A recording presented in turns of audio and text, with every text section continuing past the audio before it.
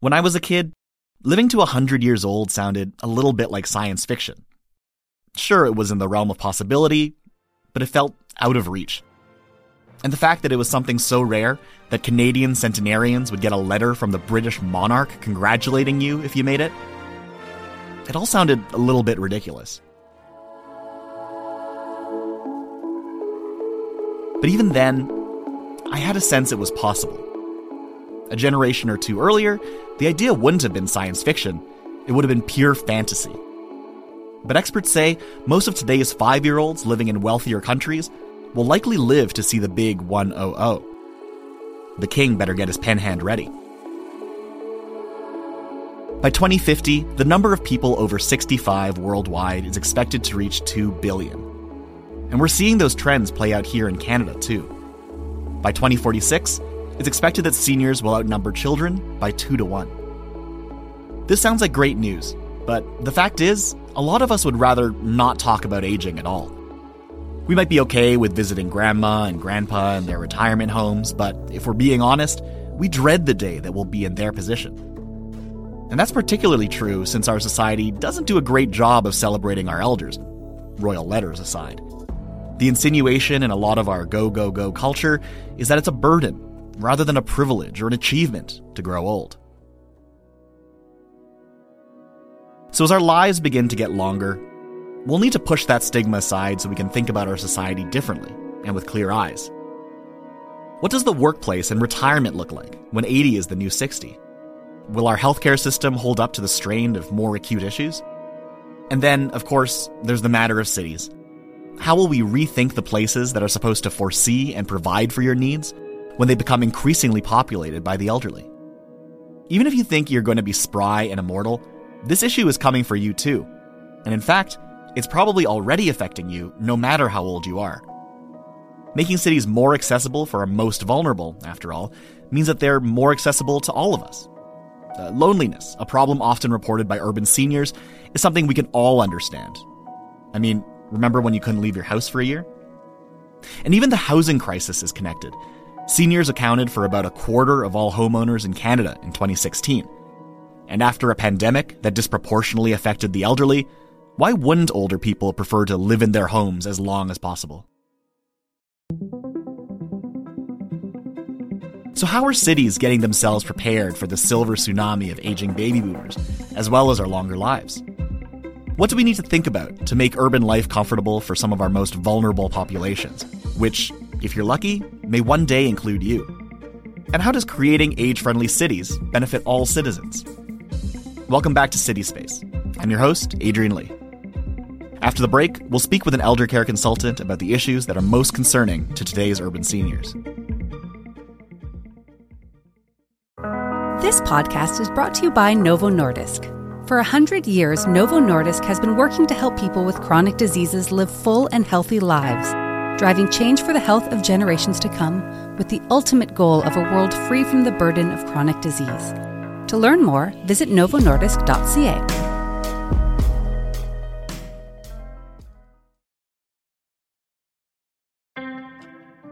Joy Laverty is a senior industry consultant, as well as an advisor in aging and elder care related issues. She's also the author of Who Will Take Care of Me When I'm Old and The Complete Elder Care Planner. Here's our conversation. I really appreciate you coming in to chat with us today, Joy. Oh, I'm delighted to be here, Adrian. So we know that most societies worldwide are getting older, and that as a result, the needs of our elders are in many ways getting more complex too. For you, what are the biggest concerns that you're hearing from the seniors you speak with?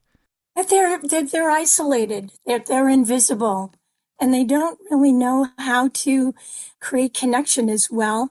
Plus, sometimes chronic conditions make it impossible to get out as much as they would like to.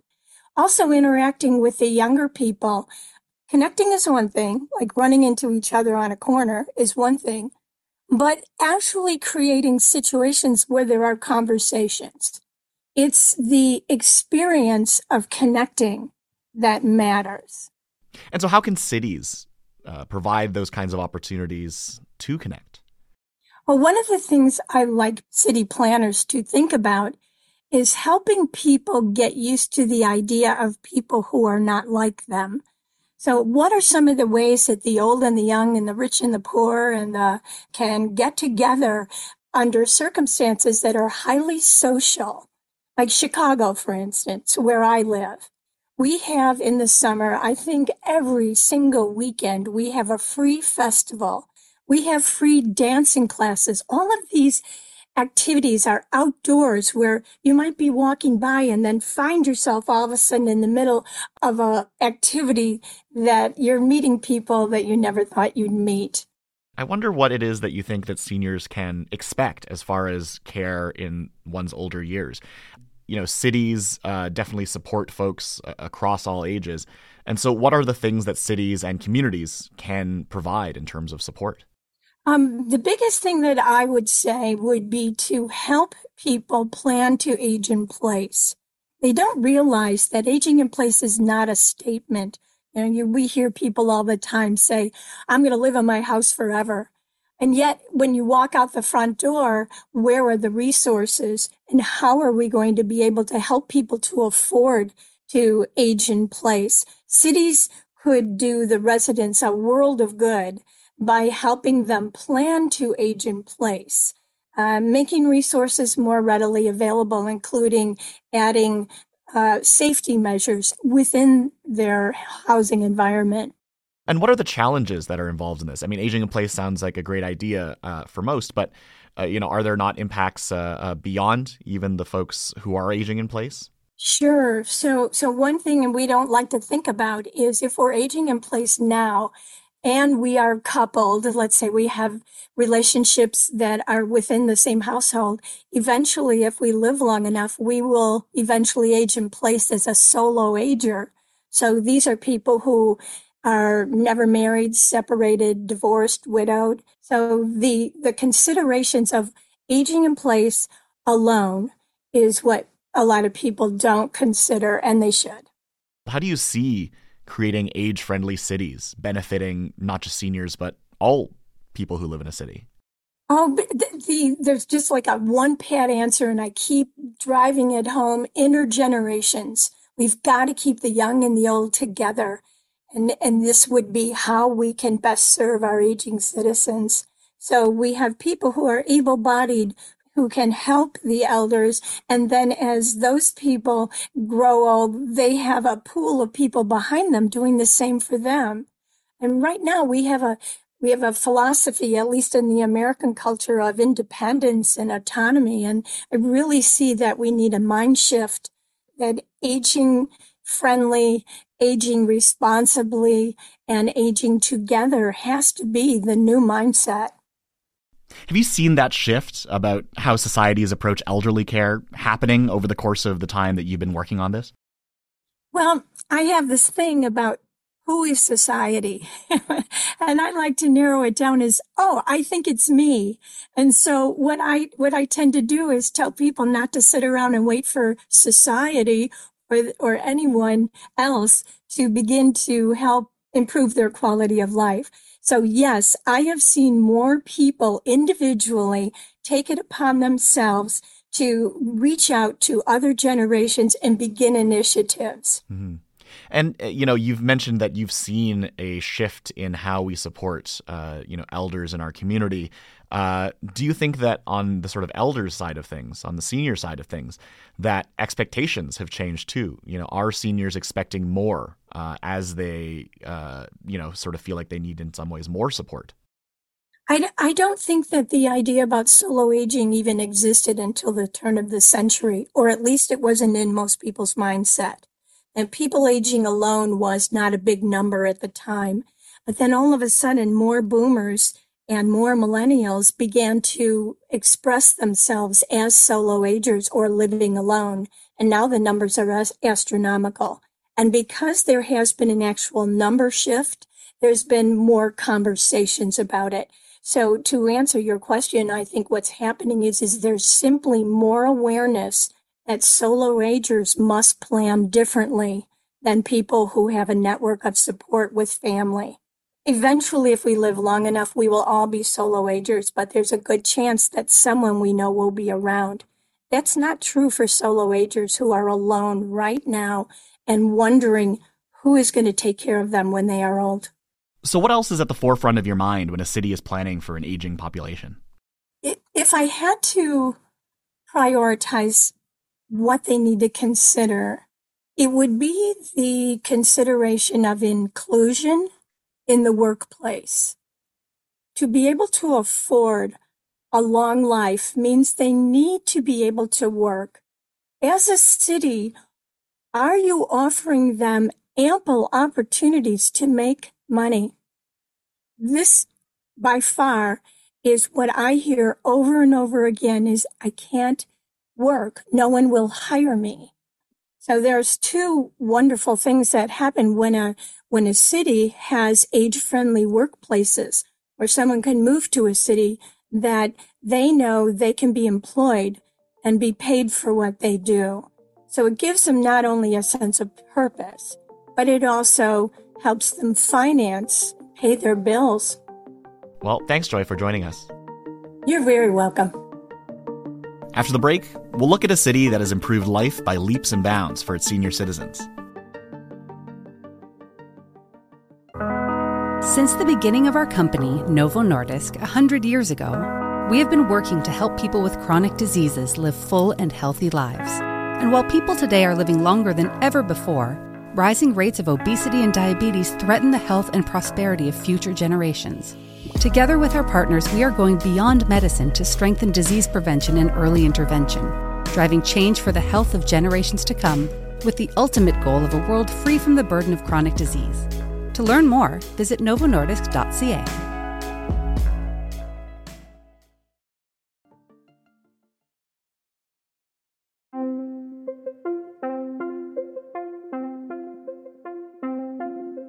Japan has one of the oldest populations in the world. 29% of its citizens are older than 65, and 15%, or about 20 million people, are older than 75. But what these stats don't really convey is how this growing demographic has a whole new impact on Japanese cities. A city's infrastructure, social policies, the labor market, that all gets really affected when a country starts to get dominated by the elderly.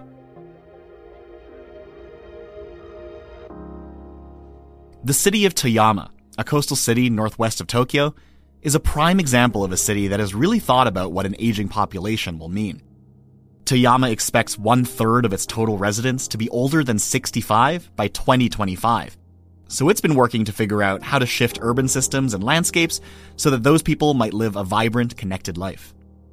In 2002, Toyama launched what it called a compact city strategy. They focused on several infrastructure and public policy changes to make the city more age-friendly. New light rail lines were built, with subsidized fares for seniors to make it easier to get around town.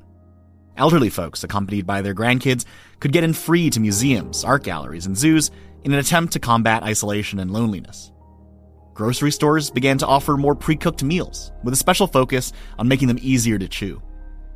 One of the city's malls began training its staff to help customers dealing with dementia. The municipal government is supporting the cost of housing that's built within 500 meters of a train station to offer seniors more housing options closer to public transit. And a city-sponsored program offers guided senior walks to promote mobility.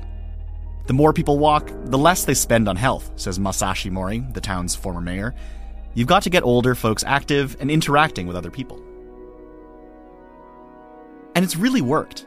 Since the strategy rollout, Toyama has seen a decrease in the number of senior citizens using both its healthcare insurance program and its long-term care insurance system.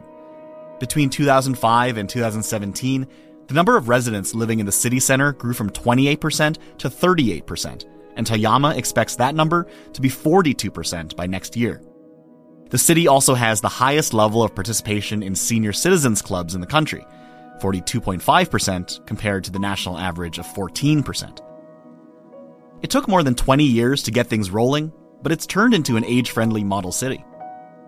So how can more cities adopt an age-friendly model like Toyama? Thiago Henrique de Sá leads the Department of Age-Friendly Environments for the World Health Organization. At the WHO, Thiago and his colleagues are trying to help more cities reach the age-friendly standards set by Toyama by overseeing something called the Global Network for Age-Friendly Cities and Communities. Here's our conversation. So, Thiago, just to start, tell me about the WHO's Global Network for Age-Friendly Cities. What was it designed to do, and what has it done since it was founded? Back in 2007, WHO published a seminal document called Age-Friendly Cities, a Guide, which was basically providing a framework and summarizing what we heard from older people from over 30 cities from around the world on what an age-friendly city or community, an age-friendly environment would mean to them. A couple of years later, these cities actually came back to us and said that it would be nice if they had a platform through which they could cooperate, exchange, get support from one another. So in response to that, back in 2010, WHO established the Global Network for Age-Friendly Cities and Communities, starting with those cities that have actually contributed to develop the Age-Friendly Cities Guide, with the vision, the common vision of making their communities a great place to grow older in, and with the mission to stimulate and enable cities and communities around the world to become more age-friendly by inspiring change, so showing what can be done, how it can be done, connecting them, and supporting them to find the evidence-based solutions to actually deliver on that vision. And so, based on your work, what are the areas where seniors need the most support from their cities? So these are some of the domains that have been identified by older people as critical for us to create age-friendly environments. And they are transportation, housing, social participation, respect and social inclusion, civic participation and employment, communication and information, community support and health and social services, and outdoor spaces and buildings.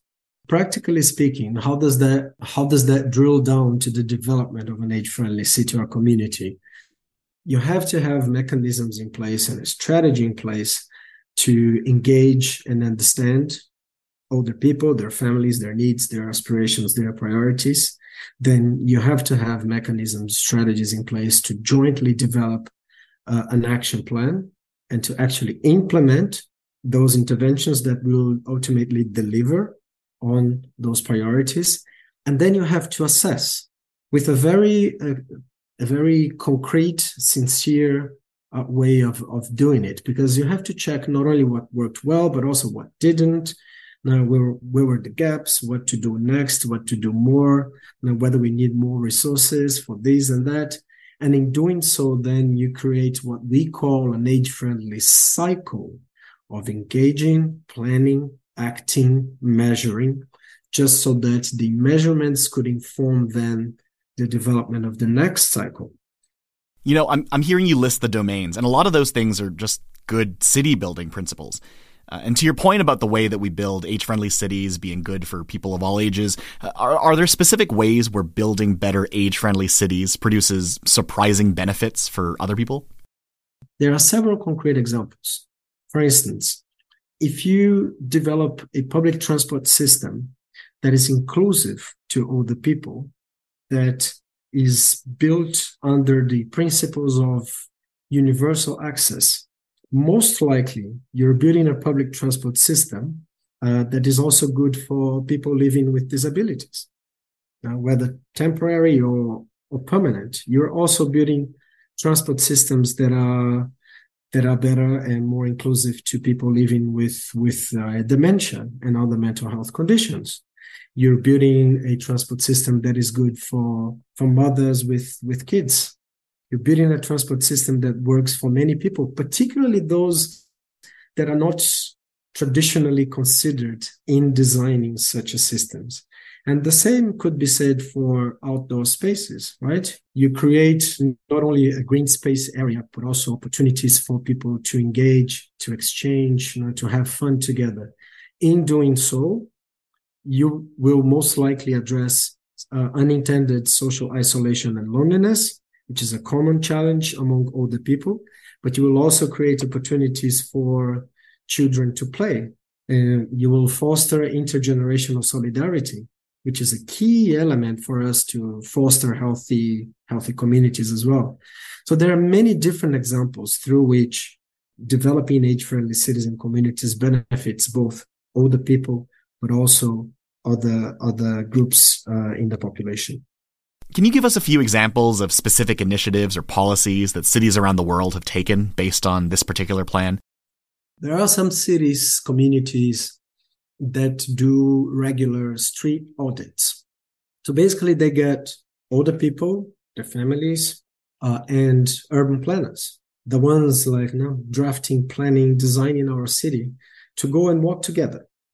And then they will do a street audit. They will say, look, this is not working well. I would love to go to work by walk, but I get tired. So please add a bench here halfway through, or public toilets. Or say, look, I love this area, but perhaps we need a bit more shade here. We need some trees. Some other concrete examples. You have, for example, age-friendly homes programs, which is quite interesting because it's a type of program where you try and have a 360 look at someone's house. So you're not just interested on the infrastructural changes that you need to do, but you also look at, for instance, right sizing. Oftentimes the house is just too small or too large to the needs of older people. Imagine that you raised a family there, but then your kids left, and you're left with this big house that is hard to handle. It's perhaps bigger than what you need. So you have those programs actually helping older people to navigate through all the services provided at the local or national level to support them, right sizing, improving the energy efficiency of their houses, and in doing so addressing climate change, making sure that you get all the documentation, housing tenure sorted, making sure that health and social care gets to you instead of you having to go to the health and social care. Also make sure that health and social care goes to the house. So there are many interesting interventions, policies, initiatives that you can put in place. And we have been seeing how innovative those cities and communities are in developing them. So those are a lot of great examples, but I wonder if you could point to specific places where you can say, this is a real shining example of an age-friendly city. Melville is a smaller city in Western Australia. For example, age-friendly employment, programs ensuring that workspaces, employment opportunities were responsive and inclusive to other people's needs and aspirations. In many places, a third of the workforce is made of older people, and yet they are invisible workers. Right? They are workers that are not taken into consideration when shaping or drafting how employment mechanisms should look like, how workspaces should look like. So there are many ideas. There are many interesting, innovative examples around intergenerational solidarity. You have several examples around how to foster intergenerational solidarity through agriculture, urban agriculture, through collective cooking. You have some very interesting initiatives around housing schemes where you bring together students in need of a place to live and older people in need of company and support. So there are so many interesting initiatives. I really invite you to have a look at what the whole global network is doing around it. On the next episode of City Space, we're focusing on our most cute and cuddly neighbors, and that's animals. We often think of cities as these concrete moonscapes devoid of wildlife, but lots of animals not only survive in urban areas, but have learned to thrive by adapting to these environments. How can we coexist better with animals, especially since we're in their house? City Space is produced by Julia De Laurentiis Johnston and Kyle Fulton. Our theme song is by Andrew Austin. Our executive producer is Kieran Rana. Thanks to Joy and Chiago for joining us today. If you like what you heard, give us a rating and review on Apple Podcasts, and tell your favorite city dweller about City Space too. I'm Adrian Lee. Thanks for listening, and talk to you soon.